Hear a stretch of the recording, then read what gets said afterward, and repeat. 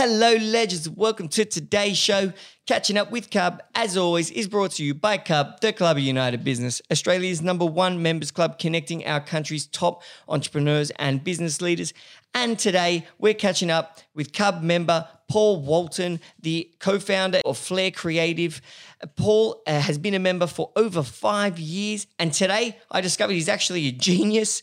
He taught me tons of amazing things around how to build a brand experience at each touch point with your client, something that he's an expert in because Flair Creative is an experiential creative agency known for challenging the status quo, working across major brand launches, brand activations, and all sorts of incredible events. Paul also demonstrated a brilliant example of how to diversify and pivot during COVID. In an industry that was greatly affected by COVID, Paul found an answer and found a way through. It was just really a fun and inspirational conversation. So enjoy the show.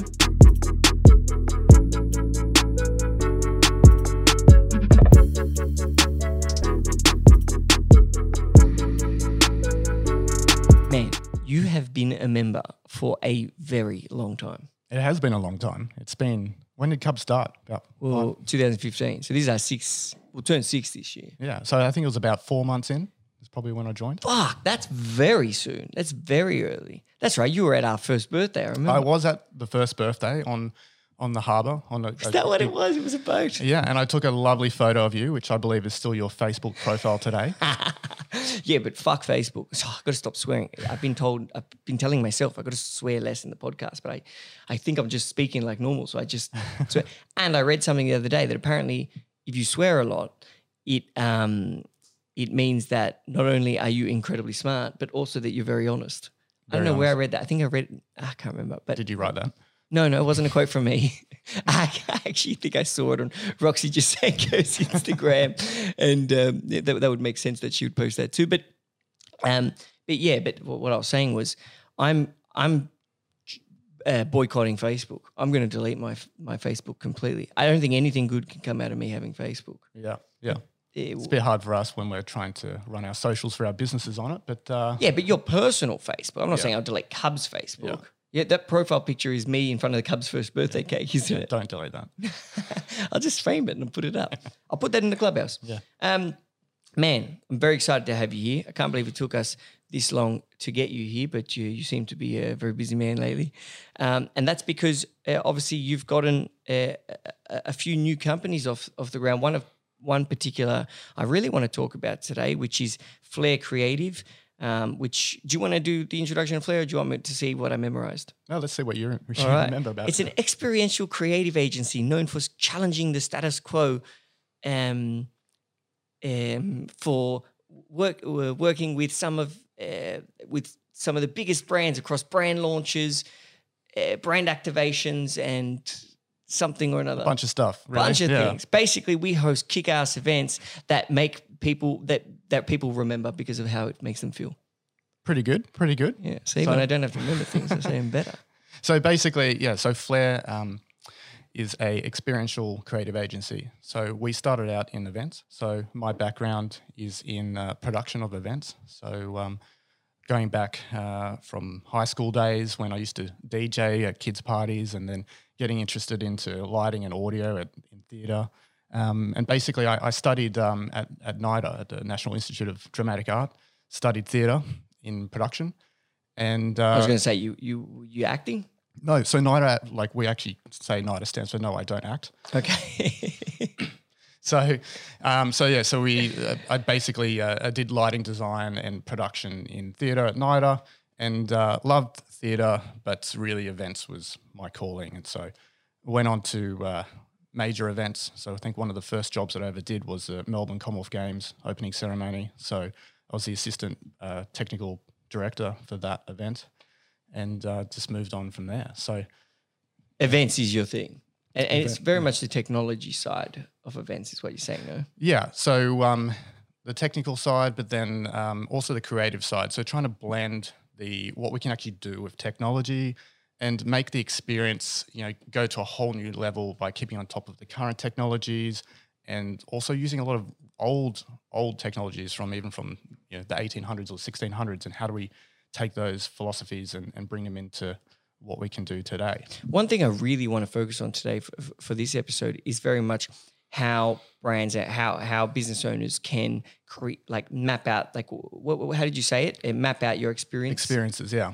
I definitely want to focus on that. But before we do that, I really want to hear more about your story, kind of how you why you started. Did you always want to be an entrepreneur? I think my first gig was in the playground when I was probably around year 1 or year 2, hustling, selling stickers, little lunch, big lunch, you name it, a whole bunch of stickers. You're flicking stickers in the playground. Stickers until I got into trouble by one of the teachers and had to give all the money back, but I didn't get the stickers back. So I think, it's just something that's kind of in you, like people like yourself. And definitely. And I had a similar thing in that as I got into high school, I actually started organising the school dances for the years below me and made money off the school. And really? Yeah. See, it's in you. Some people are just born to be entrepreneurs. Yeah. But what I have also learned from this podcast and having the privilege to get to know so many members so much better, obviously I know you, but a lot of them I don't know, is that actually that's not always the case. Some people literally just fall into business. And it's really interesting to see the different kind of ways and reasons that kind of people get into it. Some are born to do it. Others do it out of desperation. They need more in life. They haven't got anything. I've got nothing and I want something. That's what I'm going to do that. And others literally just slip into it. They're just doing something and accidentally they fall into it and they continue with it. So it's really amazing to see that. And your first, so when you joined Cub, what was the business called? So I should know this, but so that business, which is still around today, is called Fusion Entertainment. So Fusion is an audiovisual production company. So we have all the lighting and audio equipment to do concerts like up to 5,000 people. So big concerts, big sound systems. That's still running, but currently on hold because there's not really many events happening. Bit of hiatus. Yeah. But how? So that was the business, and that's because you got into it was the technical side of events. Yeah. Was it yet the creative or not yet? No, still the creative, but the creative from the technical side. So my thing was always about large scale events. So big stadium events. I was involved in, like I said, the Commonwealth Games, the Asian Games in Qatar, the Easter show, the Royal shows in Melbourne and in Brisbane, all around the world, doing a whole bunch of big stadium events. And it wasn't just one element. So my experience was both the lighting, the music, the fireworks, the design, the fireworks show, put together the whole aspect of the event. And so I sort of moved into more of a creative direction role or technical direction role across the whole thing. That's super cool. In that type of business, say the event business, what do you think is the most important thing that you can have that would make someone hire your business or you be your client? Like what's the... like I was chatting with Emma Bloomfield about, why would someone hire us? I actually can't remember what she said, so that's probably no clarity. But, what's the most fundamental... Good question, because we hired her. Did you? Yeah. You guys work together, don't you? Yeah. Does she help you with your events now too? Yeah, so Emma helps us with styling the events. So whenever we do a corporate event, we need the table centerpieces, the chairs, I don't know. Oh, wow. So she styles all your events then? Yeah. A lot of probably butchering what she actually does. Whatever, but huge Cub success story we want to highlight. And so what do you think is the most important thing of your business or the most important thing that you could market towards your clients? So it's really about the storytellings. Everyone always says that, everything's about storytelling, tell a story. What we like to say is we're actually story makers. So we make the story. So it's all about experience and thinking about, how do we take the client and the client's guests and the end audience on a whole journey throughout the night, if it's an event, or everything from the moment they receive the invitation to when they show up, what happens at the event, to when they leave and after the event. So the whole thing is mapped out. You look at the whole event from the outside as one. It's one experience made up by multiple small experiences to leave you with one giant taste, a beautiful one that makes you, hey, have you done, like, who are some of the people you've done events for? So Ferrari is one of our big clients. Cool. So let's use them. So I went to the Ferrari event because of you and the experience, the small experiences that made up one kind of taste, we'll call it, of the event. Yeah. I now like the taste of Ferrari after Yeah. the event is kind of the effect you want to go for, no? Yeah, we want to surprise and delight them at every point of the way. We want to do something different. So when you're launching a car, there's only so many ways that you can reveal a car. So we're trying to push the boundaries and get people to want to be taking photos and video and then pushing onto social, get people talking about it for weeks and months to come. So And really, that's something that every company can sit down and map out for their customer journey, no? Yep. So we take I take a lead from the gaming industry. So they have a thing called experience points, and so this point is when one of their gamers completes a challenge, finds an Easter egg, finds something unexpected in the game, levels up to the next level. So they actually map out these points, and you have to go through these experience points in order to get to the next level of the game. So if we take that philosophy and then put it into our business, both in our sales and in the events aspect about how the customer goes through the event, it's about mapping out each time they're going to get to this new experience point. So really, like I could map out the membership life cycle of a member Yeah. and create experience points for each life cycle. Yeah, exactly. How come you never sat down with me and helped me do that?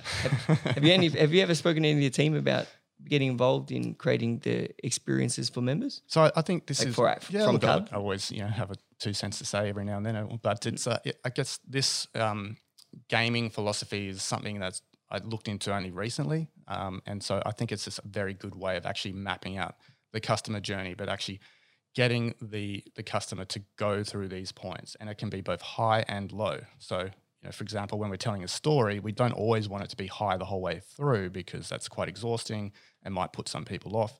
You actually want to have a low point. It's like in a movie or in a song, there's always a low point, something bad or sad happens, and that makes the next high point even higher. I read this thing once that Disney movies all have the same. I think they called it the Disney timeline or whatever. And Disney movies all have the same kind of sequence of events, which is, character starts, main character starts in a bad situation. Cinderella, for example, is in the basement with her evil mum and sisters. Then the situation gets slightly better, goes up, like the swing goes up and the situation gets slightly better. It's looking good for her. Yes, Cinderella, you're doing so good. You got your glass shoe and the prince likes you. And then it goes vroom, lower than the first point. Yep. So it swings down. Now she's been found out. Her evil stepmom's trying to kill her probably, who knows. And then it ends, and then it turns around, swings back up, and it ends on its highest point. And so that mid, kind of higher, all the way down, all the way up is the Disney movie timeline. Is that kind of what you're talking about though? Yeah. So you need to have this break. You need to go down. You need to play on your emotions. It's a whole roller coaster. Like you can't have highs without having lows. You can't be happy all the time without being sad. Yeah, there's balance to life. Yep. And so what's the process someone like myself or any business owner could kind of do to map out their own experiences? Like what's a process that you use? I know that's quite a hard question, but Yeah, I guess it depends on the actual context of what we're talking, but you always want to look at every single touch point. And so when do you first talk to the client? And so this could go back into your marketing. So what is the experience that your prospects are going to have with you from your marketing from before they even know who you are? So let's start all the way back there. And then every time we're communicating to them, every time they're seeing something from us, how do we make an experience? How do we deliver more value to them? So step one, map out every touch point they have with you. Yep.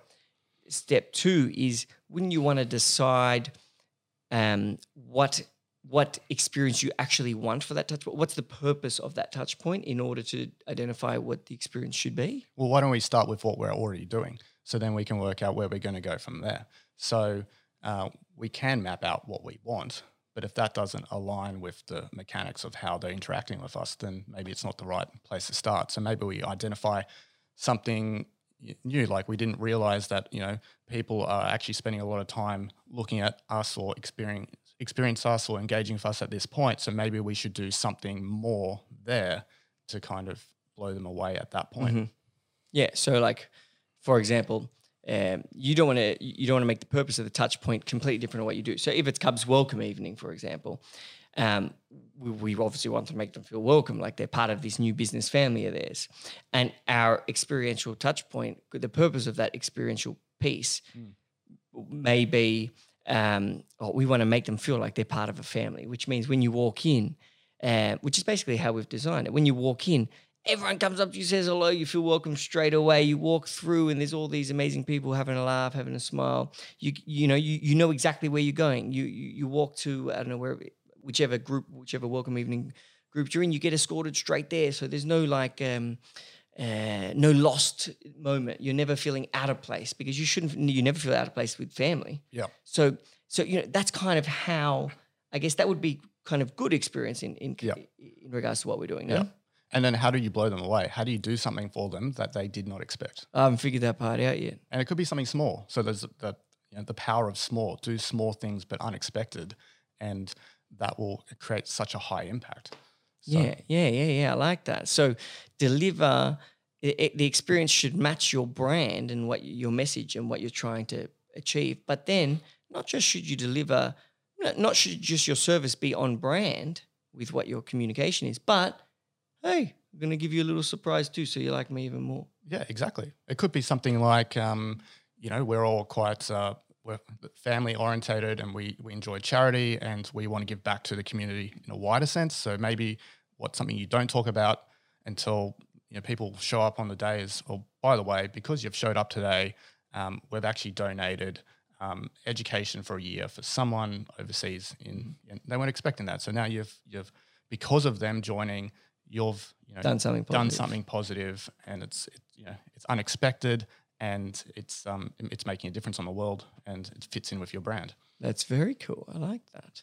And so then the Ferrari event. Walk us through what your mission was when being assigned that event, and how you achieved it. So the first thing is the client will come to us and say, we have a new car that we need to launch. This car appeals to this demographic of our clients. So we're going to have, I think one of the ones we did was say 400 people attending the event. And that's, pretty much it. That will give us the style and the philosophy of the car and what it means. And from there, we basically have to start brainstorming. So we have to find the venue. We have to find, the caterers, put in all the production, come up to the whole concept of how we're going to launch this car. And so basically with Flair, there's 3 business partners, and we all have a different part to play. So my partner, Andrew, who you know, he deals with the clients, and we'll have the first conversations with the client. Ian and my other partner and Andrew will come up with a whole bunch of ideas, and then sit in the boardroom, and they'll spill everything onto me. And then basically my job is to kind of get what the approach that they were coming from, and then include the technology and ideas that I have to try and make something that's new and innovative. So what was the experience you wanted people to have, or what was the emotion you wanted them to have from this Ferrari event? So this particular one, 400 people arrived. They walked down a red carpet that was probably about 40 or 50 meters long. In the dark, in the middle of the red carpet, there's an engine block from one of the Ferraris, and it's all lit up. So they have a look at that. And they basically walked into this black box that in the middle had this 5 meter high floral centerpiece. So and what were the reasons for this? So why did you do? I'm trying to understand. Yeah. So what was the total emotion we wanted to achieve, and what does each point do? So what's the long walk do? Makes them tired, or they can't get out of the event, because the Ferrari owners, they're all probably old rich dudes that don't train anymore because they're rich. Oh fuck, I'm stuck here. I can't get out. I may as well buy a Ferrari. That's genius. So the purpose of this was a few things. So we kind of want to disorientate them a little bit. So they're walking through this dark tunnel of light that's just a red carpet. They don't really know where they are because they can't really see anything other than where they're walking. They're expecting a red carpet and then a media wall. There's a cool engine block there. That's kind of nice. And they get into this black sort of room with a big floral piece that is like unbelievably stunning. So they walk in and they're like, wow, look at this. They're blown away by this centerpiece with this bar underneath it, and they think at this point what we want them to think is, wow, this is awesome, and that's it. So, and also they, like you said, disorientated. They've just walked 50 meters into this new world, this black box. It's a whole new world. They have no idea what's going on. So then more people show up and the event starts, and then basically there's a presentation with the screen and everything happens, and the CEO jumps up there and says, we're launching a new car. And then all of a sudden the lights go completely pitch black. So what we do is disorientate people even more. So now they're like, what happened? Did something just go wrong? All the lights are gone black. We then light them in their eyes, blind them, go black again. The video's caught them playing with their sort of what's happening with them. All these experiences, is something going wrong, or I can't really see now, I'm disorientated. And then in one of the black moments, we actually dropped all the black curtains around this box. So there's 60 meters of curtains that are around the drapes around the box that we drop in the middle of black. And then we open up and they're like, oh, wow, we're in a bigger room than what we thought we were. Because now they can see the room with the walls of the curtains. Yeah. And so basically from that moment on, we actually exposed the next part of the room where there was, I think, 7 or 8 of the cars from the past 30 odd years in this series, and we lit them up one by one. So this is the first one in the series and the second one, and just spoke about, what was the heritage of this car that we're launching. And so people had this whole, journey through the timeline of the cars, actually seeing the cars there in this greater space. But then where's the new car? We can't see it. So then again, lights go black, play a video that's actually introducing the new car, and then it's dead quiet, nothing. At this point, the engine starts revving. And what people didn't realize is that we actually hid the car underneath them. And so everyone was raised up on a massive, I think it was about a 300 square meter stage, and we hid the car underneath them. So while it's silent, the car starts revving and people start to realize, oh my gosh, it's underneath me. Where's this coming from? And then the car drives out to reveal, and then we invite everyone down. Yeah. Oh my God, they just gave me goosebumps. I've got to get you to organise my 30th birthday. Something like that. It's awesome. And you know what is so cool about that? It also, like, before showing the latest model and obviously showing it in a way that's like under you, like you'd be freaking out, you went through the other series basically showing this has been decades of engineering, design, effort to get this car. This isn't just, we haven't just built a car, it's taken us a year. This has taken 100 years. Yeah. I don't know how old Ferrari is, but 100 years to do. And you're about to buy 100 years worth of engineering and design. And then the fact that it just starts like roaring under you, it's like, whoa, there's a beast. Like, what's Ferrari's thing? There's a stallion under me. Yeah. That's awesome. Man, my 30th. You in? Sure. Yeah, I won't pay you, but oh, that's so exciting. That gave me goosebumps. So it's all about taking on people on this journey, and this unexpected journey. So the first part of what I explained about the event was just like a normal event. Like, yes, there were some wow pieces in there. And so like you said to me, what were they feeling? Like, I didn't want them to feel too much, because what we were revealing next was going to take them to a whole new level. Yeah. So they were wowed. They walked in, it was okay. They were wowed with this massive centerpiece and these cocktails being served and everything. And then it dropped down and it went up again. And so that's the whole concept of taking people on a story. Like, there are ups and downs, and we're exciting them at every point.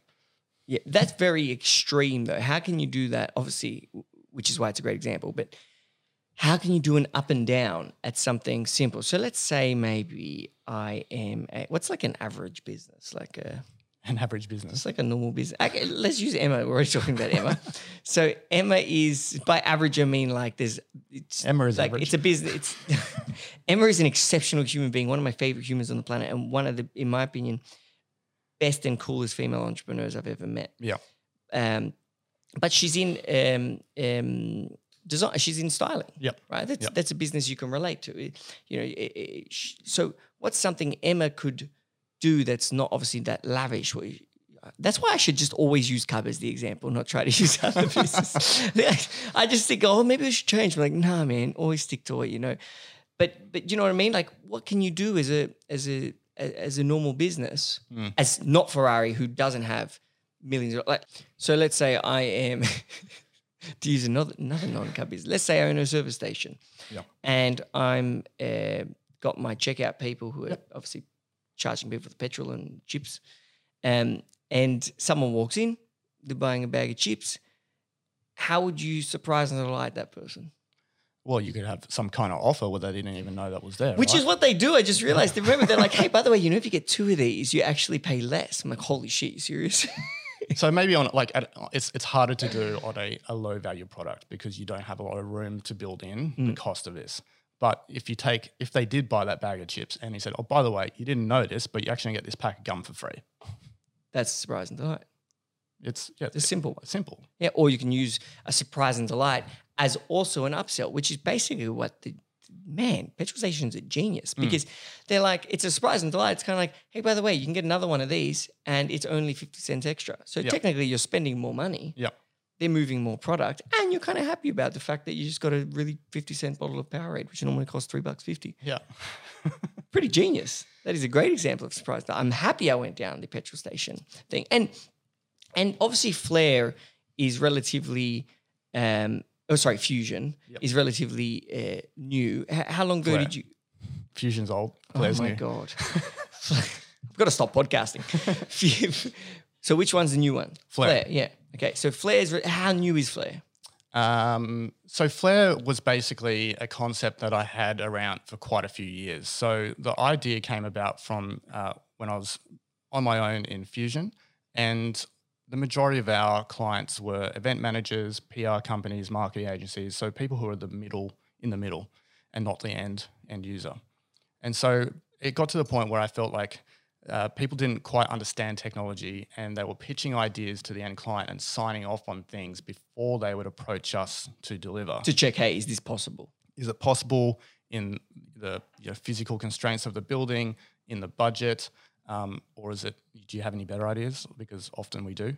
And so basically I thought, look, how do we get into that bit of the market? So how do I create my own client is what the concept was, but I didn't want to do it by myself. I had too much to do. And then my friend Andrew basically had finished up in a role and was available. I pitched the idea to him. And then another friend of mine, Ian, was also around. So we got together, we started Flair, and Ferrari was our first client. Okay, I have a few questions then. Yep. I want to get to how you got Ferrari as a client because that's a lot of quite simply, it's through existing relationships and proving and pitching on good ideas. So. Yeah, networking. But I want to hear the actual process, how that happened. But when designing Flair, you really solved your own problem. You had a problem which was, all right, well, I'm dealing with the kind of event manager who's dealing with the client. So the event manager's communicating client things, and then I'm going to have to come and solve their problems that they've communicated. Yep. Screw the event manager. I want to be the event manager so I can deal directly with the client. Yep. Probably making you more money because you gain the money from the event manager what they're clipping from the client. Yep. And improving your business model. Yeah. And that's what you did basically. Exactly. Yeah. I love that. That's awesome. And so then what's the story of how you actually got Ferrari as a client?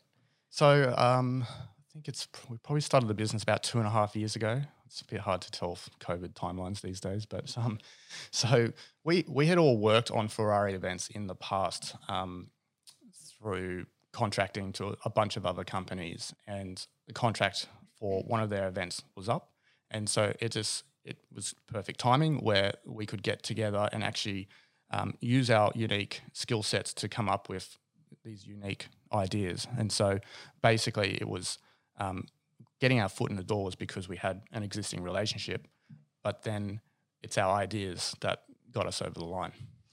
Just the creativity and the fact that you could probably communicate them best because you know how to do things. So you had the advantage. So you had a selling advantage over your competition. And what you actually did was something that a member, one of the members who's a really big investor, a really well-known guy, was telling me when he is looking at buying into companies, he looks at the finances and the business model, and he says, where are there leakages? So where are other people taking money that I could take, basically, in the model, in the dealings of us with other clients? And you basically said, hey, there's a leakage, whether it be with or without knowing. There's a leakage in the fact that the event planners are taking a percentage of the money that we could take. For sure. And we could improve our process. But really, any business can do that. Yeah. What in our business model sends money out? And you see all the corporates do it. They start buying the arms of businesses that work around them, and therefore just creating this kind of monster. And I mean, whether or not that be super relevant for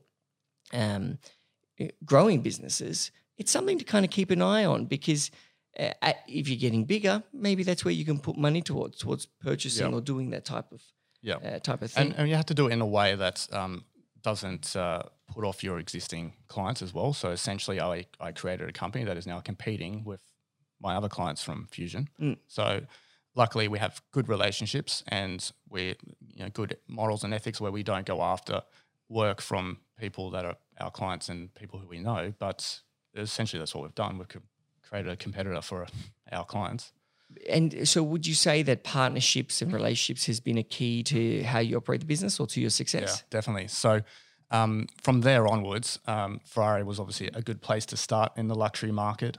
And from there onwards, we're able to leverage that brand to work with other brands. So example, this event I just spoke about with launching this new car, we would have caviar tastings. And so we work with caviar suppliers. I think it was Simon Johnson to do the caviar, and then that sort of leads into champagne. And so we work with Pernod Ricard. So they would come down and do champagne tastings to the guests there. And so then that builds on relationships with those companies. So then we start working with those companies because they've seen us working on another event, and it's sort of the partnerships in terms of the brand space just leverage on each other. And so what you're saying, so for example, Pierre Ricard, who owns Mum, is that how you say it? Pernod Ricard. Pernod Ricard. They own Mum, Mom, Champagne, Yep. Mom. And they obviously host events themselves. Yeah. And so they could come to you now, seeing your event and your relationship with them. Hey, can you host ours too? Yeah, exactly. And we're actually hosting one at Cub in a few weeks' time. Oh, are you? So we're doing a Mum champagne tasting. Mum, yeah. And that gives us access to a whole bunch of products that you can't even buy at the shops. So when we do this event in partnership with Cub and Mum, we'll be opening bottles of champagne that you can't go and buy. So, that's super cool. I didn't know this was happening. So. And obviously you love alcohol, not because you're a drunk, but because you actually also own an alcohol business. Yes. Which is one of the reasons why I'm assuming you're very time poor and look to gain business partners. Yep. Do you want to tell us about that? Because I remember when you started that thinking, God, this is an odd idea for this guy, but it's actually turned out all right, eh? So, yeah, this was before we started Flair. I started a company called Secret Bottle, which is a wine tasting subscription club. So it's a monthly wine club where we send out samples of wine every month. So you don't get a full bottle, you get 600 ml samples of wine. And all the tasting notes and everything to go about it. And it's all boutique, small producers from around Australia. So the whole point of that is to try the wines, and then the ones that you like, you can order more of. So this came out of as a passion project, essentially. Because you like wine. I like wine, wanted to do, I don't have many hobbies, so I thought maybe this can be a hobby for me. It kind of legitimizes drinking as a hobby. It's kind of like. It's a tax deduction. Yeah, I'm doing business here. I'm not just having a drink. Yeah. So that was ticking along for a few years and, growing, but not a lot of effort put into it. Wasn't really making money, but it wasn't losing money, just sort of sitting there doing its thing and just sort of fulfilling a need for myself. But I really like that concept because I hear it so much, people that have great businesses, successful business operating, they're saying, I really want to do something on the side, like really just a passion project or just like a hobby business. Yeah. And it's kind of an odd concept because it's like, well, you've got a business, it's doing well. Why would you want to take away, why would you want to take attention away from the business? Because whatever you focus on is what's going to work. Yeah. And I guess, what are your thoughts on it? Has it taken away from your other businesses? Yeah, definitely. Or was it it did? Okay. It definitely took away. No. I thought you were going to be like, no, it was just a really creative outlet. No, it definitely took away. But what it allowed me to realize is what is my passion. And so through doing this, like I was quite interested in marketing to consumers. And before I couldn't do that because I was in a B2B model. So I started to learn more about digital marketing and going down this passion of mine. And so now that's turned into a much larger business, and thanks to COVID as well, out of necessity. But Secret Bottle became bigger because of COVID. Yeah. So that makes sense. Everyone was stuck at home drinking. Yeah. So everyone's stuck at home drinking. But then when So obviously Flair was hit hard. Fusion's hit even harder because of COVID. Flair has other sources of revenue as well. We also do media production and that kept going. So that was a bit of revenues coming in. But what do we do with the rest of the employees who are sitting around doing nothing? JobKeeper's great, but half of them weren't eligible for JobKeeper. How do we keep them employed? So at this point, we looked at everything. And so Secret Bottle came up on the table, not part of Flair, but something that I can help offer. And so how do we take our work and experiences and apply that to the liquor industry? And so that's what we started to look at. And we created another brand called Drinks with Dave out of that. So Drinks with Dave. I like that name. Yeah, it was our working title that my partner Ian came up with. We'll just call it Drinks with Dave for now. We'll work out the name later. And then it stuck. But basically Drinks with Dave has become probably the leader in Australia for digital corporate wine tastings. So we've worked with almost every major company in town, done thousands of them last year. And so it took, creating experience, an online event using the technology that Secret Bottle has with the wine, and then working with our partners, Pernod Ricard, initially to start with, and then branching out to other brands and getting their brand buy-in. And so obviously, I mean, you brought up a great point. COVID decimated the traffic of business for your two major businesses. Yeah. I guess, do you want to describe to us what happened or how you handled that? Well, luckily, were you freaking out? Were you upset? Were you sad? Well, we weren't sad. I guess everyone just didn't know what was happening. Yeah, you're such an entrepreneur too. You just say, "Oh no, it's not bad. We'll figure it out." Well, we were lucky. We had money in the bank. So the first thing was, we've got runway. We're fine. We should have enough money to last through. But at that point, everyone's like, yeah, it'll be a couple of months and it's fine. So luckily, the business was quite profitable before, and we were able to sustain everything. But we didn't sit around and do nothing. There was probably, a week or two of like everyone working out what's going on. And then as jobs started to cancel and be postponed, they're like, okay, well, this is real now. We don't know what's going to happen. We can just sit around and wait, or we can come up with new ideas and put our skills to use. And so what did you do? We sat around at the bar at our office and basically brought out the whiteboard and No. What were the ideas? Well, this is the thing. We started. Oh, sorry. Really got to slack let people speak. So I'm really the world's worst podcast host. I got. Is there lessons for podcast hosting? I've got to listen. Do you listen to the other episodes? Yeah. And are they all right? Normally. Yeah. Okay. Sometimes it's a bit off, but most of them, all in all, they're pretty. It's all in good. the editing. Yeah. That's why Laura's here. Anyway, what were we saying? So we brought out the whiteboard and literally we sat everyone around. Even Emma came down. We sat everyone around and we're like, what are we going to do? No ideas about idea. Let's just start throwing things on what's working at the moment. Let's look at, where people are going to start spending their money. And so we came up with a few ideas. I think one of them was sort of like a paddock to plate meat delivery service, because at the time the butchers were running out of meat and we had some connections to farms. We thought about hand sanitizers. We thought about, I think there was a thing called care packs that we started to create, but we never really pushed it, which was basically sort of hampers for companies to sort of send to employees for working at home, like a whole bunch of things. But everything just sort of kept coming back to the alcohol and how there's it's a growing sort of space at the moment, and how can we do something different and unique with our expertise and experiences. And that's why you push Secret Bottle. So you end up just saying, hey, Secret Bottle's the way. Well, so that's where we started Drinks with Dave. So it was basically an offshoot where Secret Bottle is just a recurring subscription, whereas Drinks with Dave is a hosted digital event where, say, American Express or Allianz or someone will come on, they'll have 100 people and we'll send them all the wine. They'll jump on and we'll do a whole wine tasting with the winemaker or the wine expert there. So they all do it together. And so you were getting your brand partners and hosting digital wine tasting for their clients. Yeah. And so we'll be working. So St. Hugo Wines. Super cool. St. Hugo is part of Pernod Ricard. So we work with them. They would give us access to cellar collection wines that you cannot buy anywhere else in Australia except at the cellar door and through us. So we have access to things you can't get. And is that what you're hosting at Cub in a couple of weeks? Or is that different? Yeah, in a live format, yeah. So that's with Morm Champagne. So same thing again with Morm. And then we did some, took it to the next level where we did some live webinar sort of experiences. We actually shot one at Cub where people could buy tickets to the event. It cost them a couple $100. They get a few bottles of champagne sent to them. They all log in at whatever time it was and watch the live broadcast of the whole thing. Amazing. That's a fantastic story of pivoting, utilizing your skill set with your existing clients to provide a product or service that is newly relevant because of the given environment, because of COVID. So basically out of doing this, what You're we're actually a genius is what I'm learning in this podcast.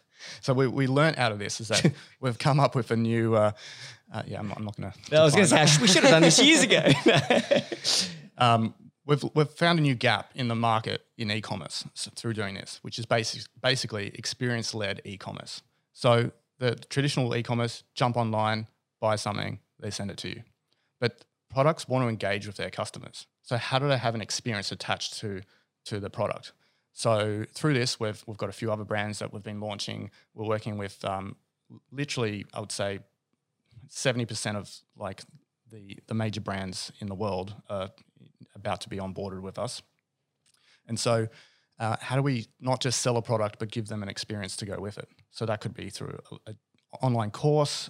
So Drinks of Dave then also has a self-guided experience. So you can go on, buy it, you get the product sent to you, and you go through a whole sort of course online. We can go through the tastings and do it digitally with the videos.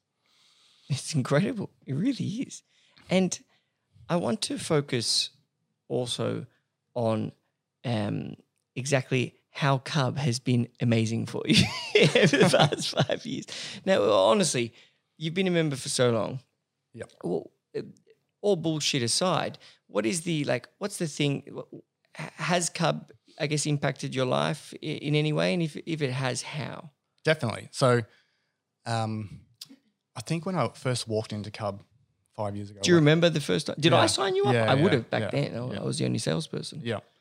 And it was just a wow kind of experience of like, this place is cool. It was about 3 blocks from my house.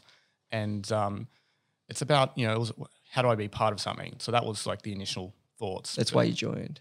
That's kind of why I joined. I thought, look, I made use out of the clubhouse all the time. Almost every day I would leave the office after lunch, skip the traffic, and then finish my day at Cub, and then, less time in the car and traffic and just get out of the office and have a different environment to work out of. But what it turned into is friendships more than anything. Yeah. And so I could easily say now that like my best friends have come from Cub. Isn't it crazy? I've been saying this more and more lately because it's really catching on. I'm seeing it as a bit of a trend. Even the members are saying it now. But our full-time job is making friends between business owners because when you're friends with someone, when you like someone, you're going to go out of your way to help them. Like people come to Cub for, I want to find knowledge, or I want a great place to find new clients and all these things. And yes, that stuff does happen. But if someone doesn't like you, they're not going to help you out. You know what I mean? Like they might help you in the sense that, hey, we're Cub members, we have to. So they help you while we're together. But for a truly long-term, valuable relationship that surpasses the time of Cub, it's that really strong relationship, that friendship that's gonna do that. And Cub is obviously where we met, but we're catching up literally every week outside of Cub. We're talking nonstop on chat groups, and we're doing things where when we have issues, we talk to them, whether it's personal, business related. There's always someone around that can help you with something. And yeah, I love that. It's kind of like business owners or entrepreneurs finally have a place to go to meet other people like themselves and to build those relationships in a nice way. It's like, would you describe Cub as typical networking or not at all? Not at all. There is networking components, and but it's not typical networking at all. How would you describe it? This is me doing a bit of market research right now. Social networking, I would say. Yeah. Like it's about building those social connections first and genuine interest in people, and then if work comes up, it comes up. And we've done a lot of work through Cub and through connections we've made at Cub, like a lot. But it wasn't pushing for work. It was just getting to know someone, and they're like, "Oh, you do this, don't you? Yeah, can you help us with that?" Yeah, that's amazing. And I just want to, before we wrap up, I want to go through a few things. What would you say? We always ask people a few questions. What would you say your greatest lesson to date in business would be? So let's say you were going to give your kids one lesson for business. You're only able to give them one lesson. what would that be? I think it's about it's understanding your strengths and really honing in on that, and also by doing that, understanding what your weaknesses are, and then finding the right people to fill the gaps, because you can't do everything yourself. And I have tried to do most of it, and which is in retrospect not the end of the world of like trying, because I get to learn a little bit about different topics, but I shouldn't be doing everything, and I should just be doing the bits that I'm very good at, and then getting people who are experts in those other areas to come in and fill the gaps. Better than me at doing the other things to do those things. Yeah. And do you have a favorite book or something that you'd like to recommend for people to read? Yeah, so I think I love audiobooks, and so one that's sort of stuck to me a few years ago was Breaking the Habit of Being Yourself by Dr. Joe Dispenza. And it came to me at a time where I was just trying to work out, what is my purpose? How do I was in a bit of a rut, how can I just be better at being me? And so this book it's great at sort of breaking down, how the brain works and the importance of meditation and manifestation, and literally just, being quite emotionally intelligent and self-aware. I've got to get that book. I haven't got it. I'm going to add it to my library, but I'm a massive believer in manifestation as well. Ask Laura, I manifest everything. Yeah. I say things are happening before they're actually even happening, and then they somehow happen. Yeah, he's a neuroscientist, so he goes into the science behind it as well. It's not just, hey, you should manifest something because it's great. It's the science, and he basically says that the body is your subconscious self. Yeah, super cool. I even started getting into praying as a form of manifestation, because that's what it is. You're kind of manifesting what you want to happen. Gratitude. And it's gratitude. You're saying, if you do this, I'm like, if you do this, I'll do really good things for people, I swear. But, you're kind of like, can I have something? And here, I want to give something. It is a nice form, a great manifestation with gratitude. Yeah, yep. We should make a new book on prayer, manifestation with gratitude. I love that. Self-guided meditations with Daniel. Exactly right. Jeez, you do not want to get in my brain. Anyway, this has been awesome, my man. Thank you so much for coming on the show. Like I said, we should have done this years ago. I didn't realize you're this much of a genius. but to our listeners, you should go to cub.club/podcast to find more information on Paul, on his greatest lessons in business, or a whole bunch of things. You'll be able to see the other podcast episodes and tips and tricks from all our guests.